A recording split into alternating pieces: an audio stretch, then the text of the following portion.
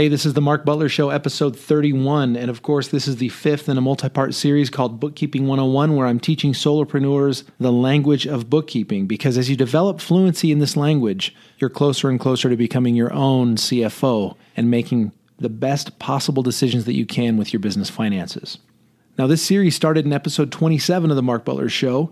And we started by talking about how the transactions are the truth in every single business out there. We need to store specific types of information about every transaction so we can roll that information up into useful reports that help us make decisions. In episode 28, we talked about how money gets into your business through business revenue or sales, how it gets back out of your business through business expenses, and also how you as the owner contribute money to the business so that it can grow and draw money back out of the business as owner distributions. In episode 29, we talked about loans and how we track the introduction of borrowed money into your business and how we track the payments to those loans. In episode 30, we talked about a simple daily bookkeeping workflow that you can implement so that you always know exactly what's going on in your business finances and you don't have that year-end stress as you scramble to pull everything together for your tax preparer. So speaking of pulling everything together for your tax preparer, today in episode 31, we're going to talk about one of the two main reports that we use in our business to help us gauge the financial status and the financial health of the business, and that is the profit and loss report, also known as a P&L, also known as an income statement. Now, the P&L is the place where we track revenue and expenses and the difference between those two numbers. So on a P&L, I look at all my revenue, I subtract all my expenses, and if the number that's left over is positive, of course I have a profit, and if the number that's left over is negative, then I have a loss. Now, I used to think that there must be one correct way to structure a P&L, that there were very specific pieces of information that had to be included and that they had to be presented in exactly the same way. I thought there had to be sort of one true P&L. And then, of course, I found out in my research that you can structure your P&L in whatever way serves you best. You don't want to fall into the thinking that I have to structure my P&L in a way that my tax preparer will like. We've talked about this before. I'm sure we'll talk about it again. The purpose of bookkeeping is not to please a tax preparer. Yes, we want to have a good working relationship with our tax preparer. We want them to be able to get the information they need in order to prepare our tax returns. But the purpose of bookkeeping is to keep the business owner clear about the current state, the current health of the business finances. So as we talk about how to structure a P&L, keep in mind that it needs to be structured in a way that suits you and helps you make decisions, as opposed to being something that your accountant told you had to do, or doing it in a way that your accountant told you had to do it. Your accountant, if he or she is worth the money that you're paying them, can pull the information they need from your report in order to prepare your return. And if they have questions about it, they can ask you. But they are working for you, not the other way around. So structure your P&L in a way that suits you and your decision-making and your financial clarity, not in a way that you think your accountant will require. So how do we structure this P&L? Because we have almost total flexibility in how we organize it. So let's make sure we organize it in a way that's useful. And let's start with revenue tracking. At the top of your P&L, you have your revenue. And you could have one generic line in your P&L that says revenue, and that could keep track of every penny that your customers paid you for your products, your services, your coaching, your consulting, your retreats, whatever you sell. You could do that. But I think it would be a mistake because different types of revenue cost you different amounts of resources, energy, stress, and because they're different, they need to each have their own line in your P&L. So I sell one-on-one consulting and I sell a product. I have two revenue lines in my P&L. If you sell coaching, if you sell a service, if you sell a product and you sell a retreat, I would have 4 revenue lines in your P&L. I want each of those revenue types broken out on your P&L so you can quickly see how much you earn from each revenue type for any given period.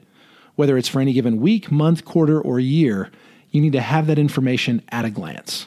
This helps you stay totally clear about where your money is actually coming from. And when you're deciding whether or not to do more or less of a specific type of thing in your business, you want to do that with clarity. You want to make those decisions knowing exactly where your money came from. Because I've seen shocked looks on business owners' faces when I do some historical bookkeeping for them and I point out to them, hey, did you realize that this particular product generates 20% of your revenue?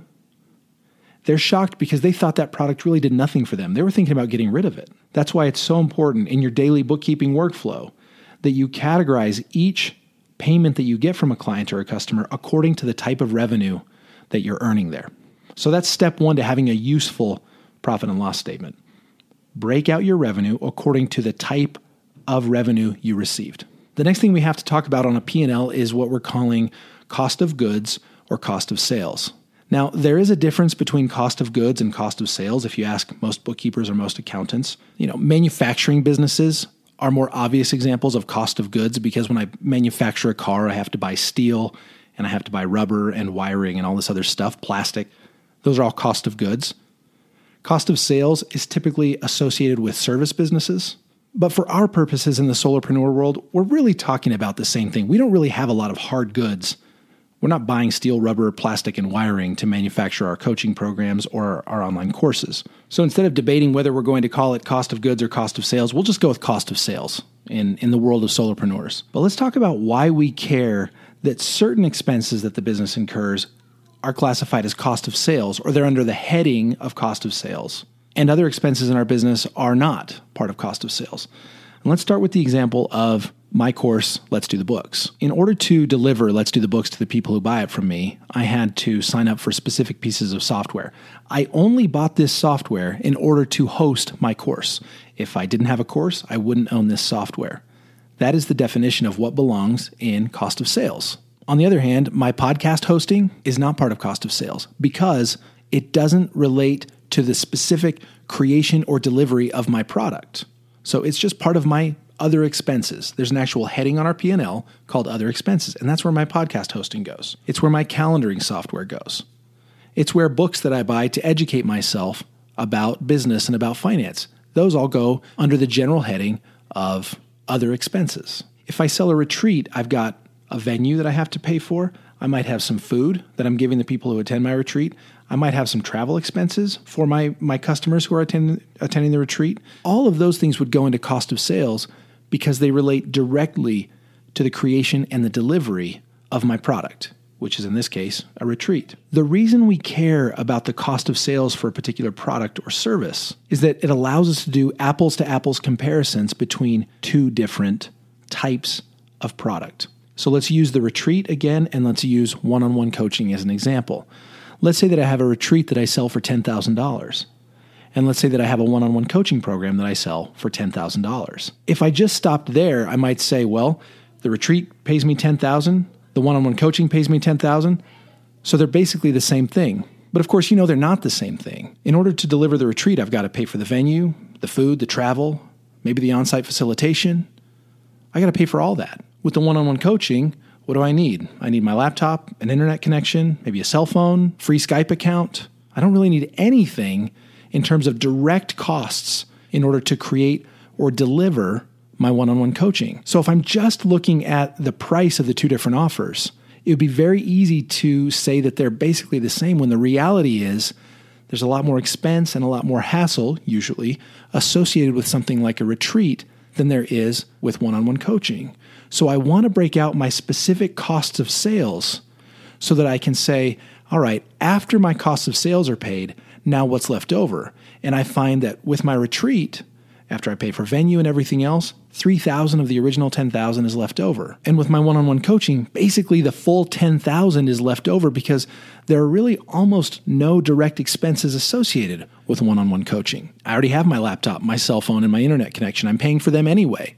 So in terms of direct cost associated with that one-on-one coaching, I really have no expenses. So pulling out the direct costs, the costs of sales of the retreat versus the one-on-one coaching, lets me make an accurate, an honest comparison of the two offers. It doesn't necessarily mean that the retreat is bad because it has high costs of sales, or that the one-on-one coaching is good because it has low costs of sales. It just lets me look at the money that's left over after I remove the cost of sales. In the example that we're using here, all we find out is that in order to generate roughly the same kind of profit per sale from the retreat as I do from the one-on-one coaching, I have to sell a little over 3 people into the retreat for every 1 person I sell into one-on-one coaching. That's why looking at cost of sales is useful. It helps us understand the direct expenses associated with a particular offer, and it lets us act accordingly. It lets us build our business based on what we understand about the profit per sale when you subtract out the direct expenses. I might set up a business that's completely built around retreats.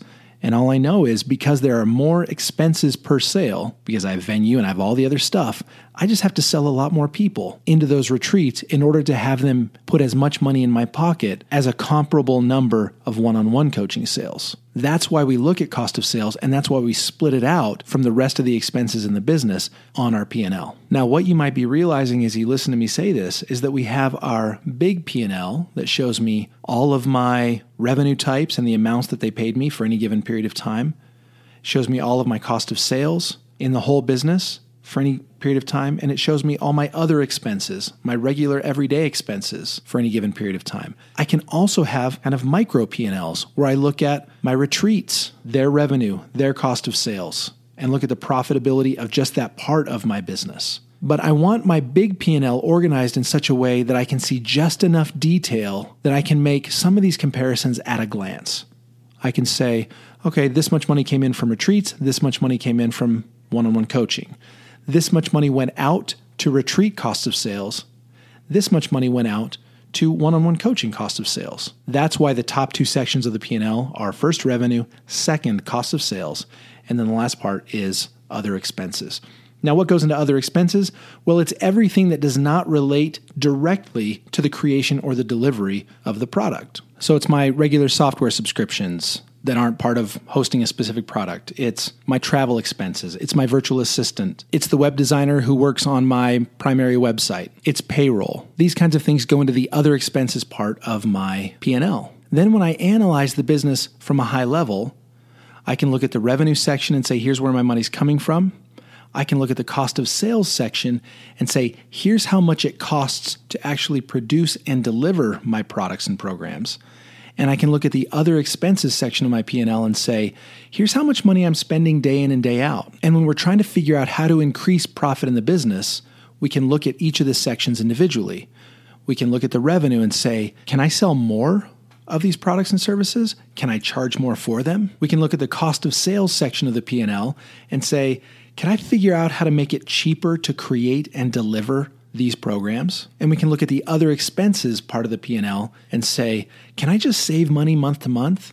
Can I have my virtual assistant work 10 hours a week instead of 20? Can I cancel a few of these subscriptions that I'm not using anymore? Can I travel a little bit less? That's why we organize it this way. The income and the expenses in each section of the P&L relate closely to each other. I have all my revenue in one place, so I can just have a revenue conversation. I have all my cost of sales in one place, so I can just have a conversation about what it costs to produce and deliver these products and services. And the other expenses area of my P&L is where I can talk about making my business more efficient and more lean, getting my overhead as low as I can without damaging the business. So that's how we organize our P&L, and that's what we hope to learn from it. Every time I update my financials, which we talked about in the last episode, where I import all the new transactions that have happened in the business since the last time I did my bookkeeping, I balance the accounts to make sure the information I have in my software exactly matches what's online in my accounts. I categorize every transaction according to the job that it did in the business. I reconcile all that data to mark that block of data as complete and accurate. And then simultaneously, all of that information is automatically showing up in my P&L. The revenue transactions show up in the revenue part of the P&L. The cost of sales transactions show up in the cost of sales part of the P&L.